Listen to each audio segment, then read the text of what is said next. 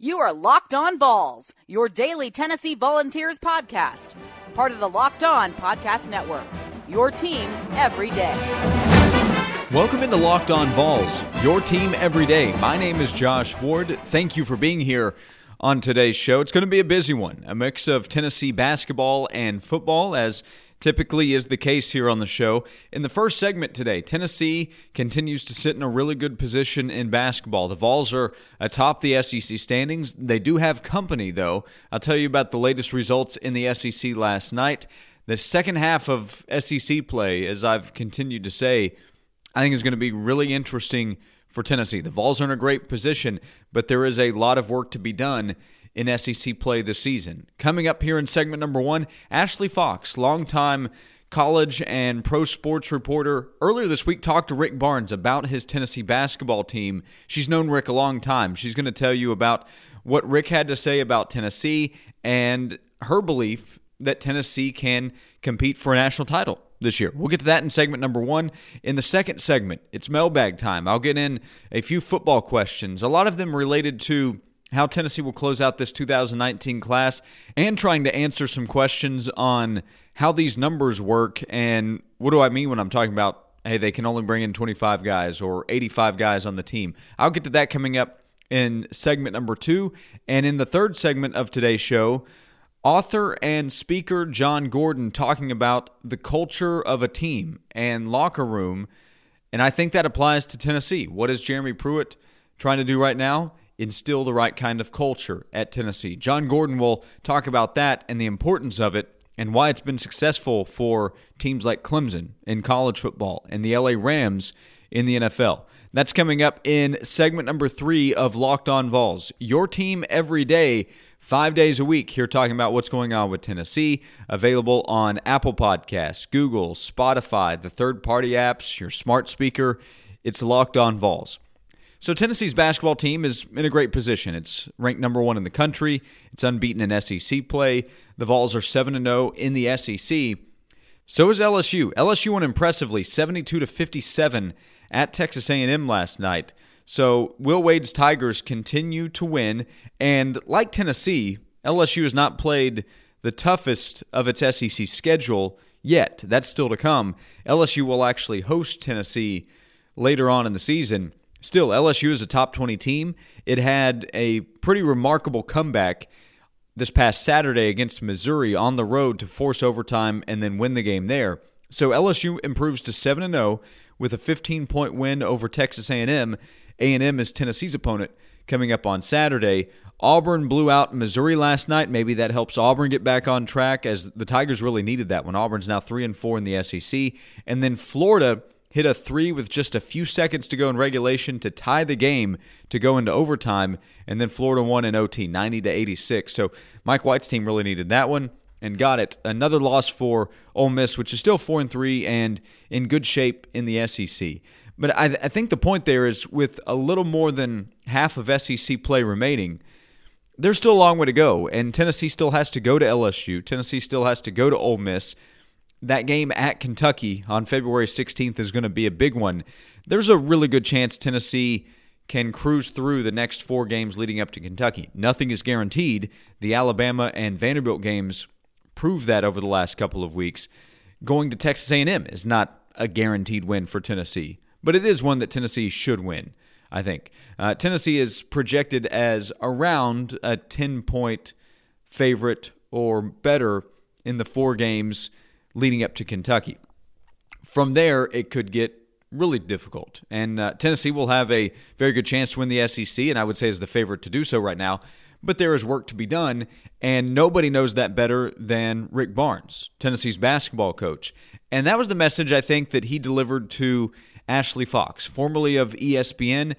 She talked to Rick earlier this week about how his team has played so far this season, but what's coming up next for the Vols. So on Sports 180 on WNML in Knoxville on Wednesday, we talked to Ashley, and I asked her, first thing, what stood out about your conversation with Tennessee basketball coach Rick Barnes? Here's what she had to say. Right. Well, I was prepping to do another radio hit with former Wake Forest and South Carolina basketball coach Dave Odom. And so I texted Rick and said, hey, I'm doing the show, and can you tell me something smart to say about your team? Because obviously I was aware they're number one and then won their 14th straight. And so he called me about an hour later, and we talked about, a couple different things. One was, he said, he had just had a meeting with his team earlier that day, and he'd asked them a pretty pointed question, which I thought was interesting, which was, is our best basketball behind us, or is it ahead of us?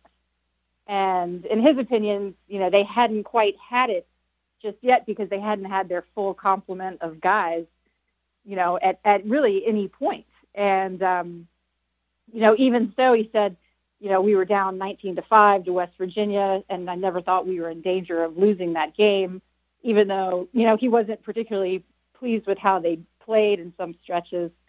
And then he said, we've never been a pretty team, but I do think that our best basketball still is ahead of us. And I think you saw, even with Jordan Bowden out last night, which I think obviously was a surprise to everyone, that they played probably one of their most complete games of the season, which is, a good sign.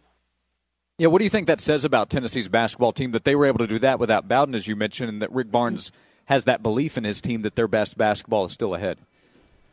Well, as I'm sure you've heard him say, he thinks that they have 7 starters, which is a great situation to have. And one of the things he also had talked about when we spoke on Sunday night was just the impact Jordan Bowden had, after, he obviously started the first 5 games of the year and did not play well at all. I mean, he shot 37.9% from the field and averaged only 6.8 points per game. And, when he decided to sit him, he wanted Bowden to come, to kind of get his act together and to be able to play how he practiced, which at that point in the season he wasn't doing. And he said, he's responded beautifully. And in the last 7 games prior, I mean, he didn't play last night, obviously, but in the 7 games prior to that, he shot 56.2% from the field and averaged 16 points, and had really worked himself into, being considered 6th man of the year. And so I think he was really, really proud of that. And so I think that's another reason why last night was such a concern for him. But I think sounds like he'll have him back for Saturday night. On the court, what do you think about that race that will eventually be there, that will likely include Tennessee, Duke, Gonzaga, the Michigan schools, Kentucky probably, but those schools that will try to win a national championship when we get to March? I think what you're going to have to see, especially from Tennessee, is that, they clean up the mistakes that they've shown. I mean, he was saying that, he told the players after the West Virginia game, look at the tape. It doesn't lie. There were some ugly parts to it. And, in March, obviously, good guard play is always crucial. I think they've got that. They've got depth. They've got good inside play. I mean, I think Grant Williams is one of the best players out there, and he's obviously in the running for the Wooden Award. And they've got veteran leadership. So I think they have the entire mix. It's just, what are the matchups going to be? How do they respond? Are they depending on how the rest of the season goes? I mean, everyone's going to be gunning for them. How do they respond to that? But I like their chances. I do too. That's Ashley Fox, longtime sports reporter. AshleyFoxSpeaker.com is her website if you want to find out more about the work that she's doing right now. Appreciate her taking some time to talk about Tennessee's basketball team. The Vols are very much in the mix, and it's still early. We're here in the final day of January. Still early, but Tennessee's in the mix with the national championship conversation. That conversation's not going to end anytime soon. This is Locked On Vols, your team every day. Coming up in just a moment, some mailbag questions. A look at Tennessee trying to pursue a highly touted player who's committed to another SEC school, where things stand there, and filling in some blanks on some of the terminology that I've been using recently. The portal and transfers. How does that work? Committable versus non-committable offers. That's a big question oftentimes in recruiting. I'll do my best to answer those questions coming up next right here on Locked On Vols. And remember, if you ever have time to rate and review the show, it's a big help. 5-star reviews Really help the podcast there on iTunes. Thanks to everybody who has rated and reviewed the show so far. It is a big help. Locked On Vols is here 5 days a week, the only daily Tennessee podcast talking about what's going on with UT. March Madness is right around the corner. If you want to win your office pool, you need to stay caught up with all the college basketball action with the Locked On College Basketball Podcast. Every Monday, Andy Patton and Isaac Shade recap the biggest stories in college basketball, keep you up to date on the NCAA tournament bubble, and get you ready for the upcoming week of games. From the Big East to the Mountain West and everywhere in between, Andy and Isaac have college hoops covered on the Locked On College Basketball Podcast. Available on YouTube and wherever you get podcasts. Part of the Locked On Podcast Network. Your team every day.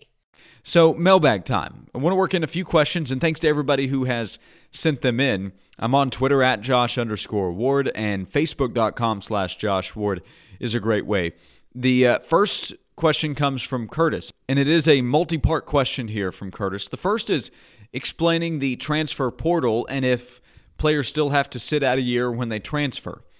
And the answer is yes, that nothing really changes with the transfer process, although we are watching to see with what happens with Justin Fields going to Ohio State from Georgia and Martell leaving Ohio State to go to Miami.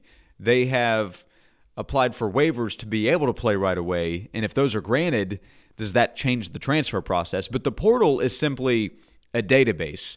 The word's kind of funny, isn't it? The transfer portal. It's like they're going into some kind of machine or ship and they come out a new person. But it's really just a database. If a player has not graduated and decides to transfer, his name goes into the transfer portal, but he still has to sit out where he's going next. If a player has graduated, so the prospect is a grad transfer, well, then he can play right away elsewhere. The reason Fields at Ohio State and Martell at Miami are applying for waivers for immediate eligibility is because they have not graduated. And that is a big story to follow here in the offseason of college football. Do they get those waivers? Are they able to play right away, one or the other? That's something to pay attention to because that would almost create some kind of precedent, I think, for future prospects leaving. It could at least. But Curtis, if a player decides to transfer and he has not graduated by NCAA rule right now, yes, he would still have to sit out. And another part of the question from Curtis, explaining the 85-25 rule.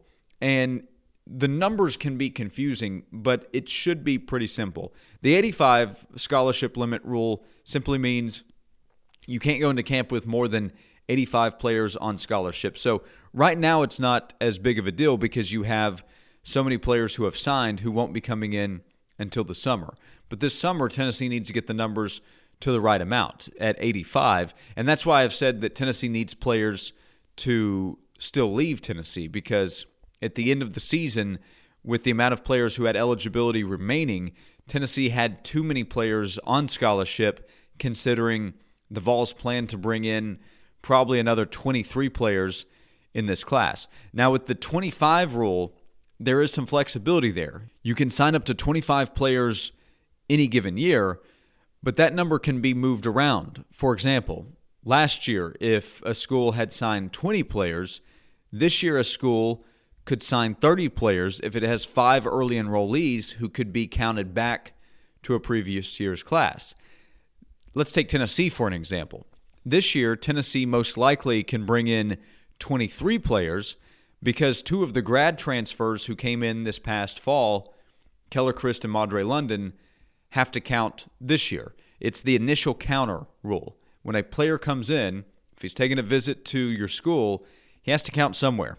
So D'Angelo Gibbs transferred from Georgia to Tennessee. He took an official visit. So D'Angelo has to count as one of the 25 players being added to the roster. So the number can be confusing because coaches can find loopholes at times, but the rule is essentially you can only bring in 25 players each year. Coaches are always trying to find ways around that in some way. Curtis, good questions. I appreciate it. Curtis also asked about players who were able to redshirt at Tennessee this past fall. I'm going to get to that next week because I think that's important and probably needs a deeper dive. But Curtis, thanks again for the questions. Ryan sent in a question about wide receiver George Pickens. What are the chances Tennessee can land him? I think Tennessee is a long shot right now, but Tennessee is taking its shot. And GoVols247 reported earlier this week that he is planning to visit Tennessee this upcoming weekend. Pickens is a highly touted 5-star wide receiver, Under Armour All-American from Hoover High School in Alabama. And you might recognize Hoover as that's where Jeremy Pruitt coached before he went to Alabama in 2007. So there are some natural connections with Jeremy Pruitt and Kevin Scherer to that area. And then T. Martin joining the staff can only help Tennessee. Joining Tennessee to most likely coach wide receivers. He has connections in the state of Alabama and is just a good recruiter. And also Jim Chaney has a connection with George Pickens. So Tennessee appears to be taking its shot to try to get Pickens away from Auburn. Other schools have tried as well. He visited Miami recently. Florida has been in the mix. So has Georgia for George Pickens. So I wouldn't call Tennessee the favorite by any means. I don't even know if Tennessee's the favorite to steal him away from Auburn. Georgia's gotten a good amount of attention in that regard. But I think a lot of people are uncertain right now what Pickens is going to do. And with that uncertainty remaining, well, Tennessee is going to take its shot there. And there have been reports that Pickens has some academic work to take care of. So that's something to pay attention to as well. But the Vols would love to add more speed and another skill position player if possible. And that gets back to numbers. With Tennessee recruiting Darnell Wright and 2 linebackers that it would love to land, is there room? That's a little unknown, but Tennessee will work to get George Pickens in if George Pickens wants to be at Tennessee. Ryan, thanks for the question about Pickens in the recruiting class. And then the final question comes from Andrew, who asked if I can explain what it means when scholarship offers are referred to as committable or non-committable. And it's a good question because it's very difficult to answer. I think a lot of times when a prospect receives an offer in the recruiting process, one thing we have to wonder is, okay, if he wanted to commit today, would the school take his commitment? A school can offer a scholarship and still be slow in the recruiting process, or even take a commitment and then cool off on a player like Tennessee and Jaleel Clemens. Jaleel Clemens committed to Tennessee back in the summer, but late in the fall, as the recruiting process was getting closer to the early signing day, I think Tennessee essentially stopped recruiting Jaleel Clemens. So the scholarship offer was not pulled, but Tennessee was probably not going to take Jaleel Clemens. So his scholarship offer, while he had been committed, was no longer committable. That's something that I think high school coaches have to make sure their players understand. Some guys, there is no doubt, like Darnell Wright, 5-star offensive lineman. When he was receiving scholarship offers, they were committable to every school. Same with Wanya Morris. When he was receiving scholarship offers, they were good right away at any of those schools that were offering. Other players, it can be a little more difficult to tell because schools might offer a scholarship to a number of players at one position, but then also add in, we'd like you to come to campus, we'd like you to maybe camp. Tennessee is one of the players to camp at times, and that's often before a scholarship is offered. But it can be difficult to read, Andrew, so there is no clear answer here, but sometimes if a school has, quote, offered a scholarship, but you're not sure how hard the school is recruiting the player quite yet, that can be an indication that the offer is not committable. One other thing I would say is that it's kind of just the ugly part of recruiting. Sometimes kids get burned, sometimes schools get burned as well, but you always hate it when a high school prospect ends up being burned in the process and has to scramble at some time. To me, the most important thing is clear communication. If a school is upfront and is honest, well, then you don't run into as many problems. But sometimes that can be easier said than done. I do appreciate the questions for today's mailbag, kind of recruiting heavy on today's show. Remember, I'm on Twitter at Josh_Ward and Facebook.com/Josh Ward. I want to bring you part of a conversation I had with John Gordon, who is a well-known author and speaker. He's written books like The Energy Bus and The Power of a Positive Team. And John Gordon has become very well-known in the sports world because of the connection he's made with a number of teams at the college and professional level who have won at the highest level. John has been very much connected to Clemson, with Dabo Swinney. He has spoken at Tennessee, by the way, in the past. And recently, he's worked with Sean McVay in the LA Rams. And the Rams are playing in the Super Bowl this upcoming weekend against the New England Patriots this upcoming weekend. It's really a long list of teams, again, at the pro and college level that Gordon has spoken to.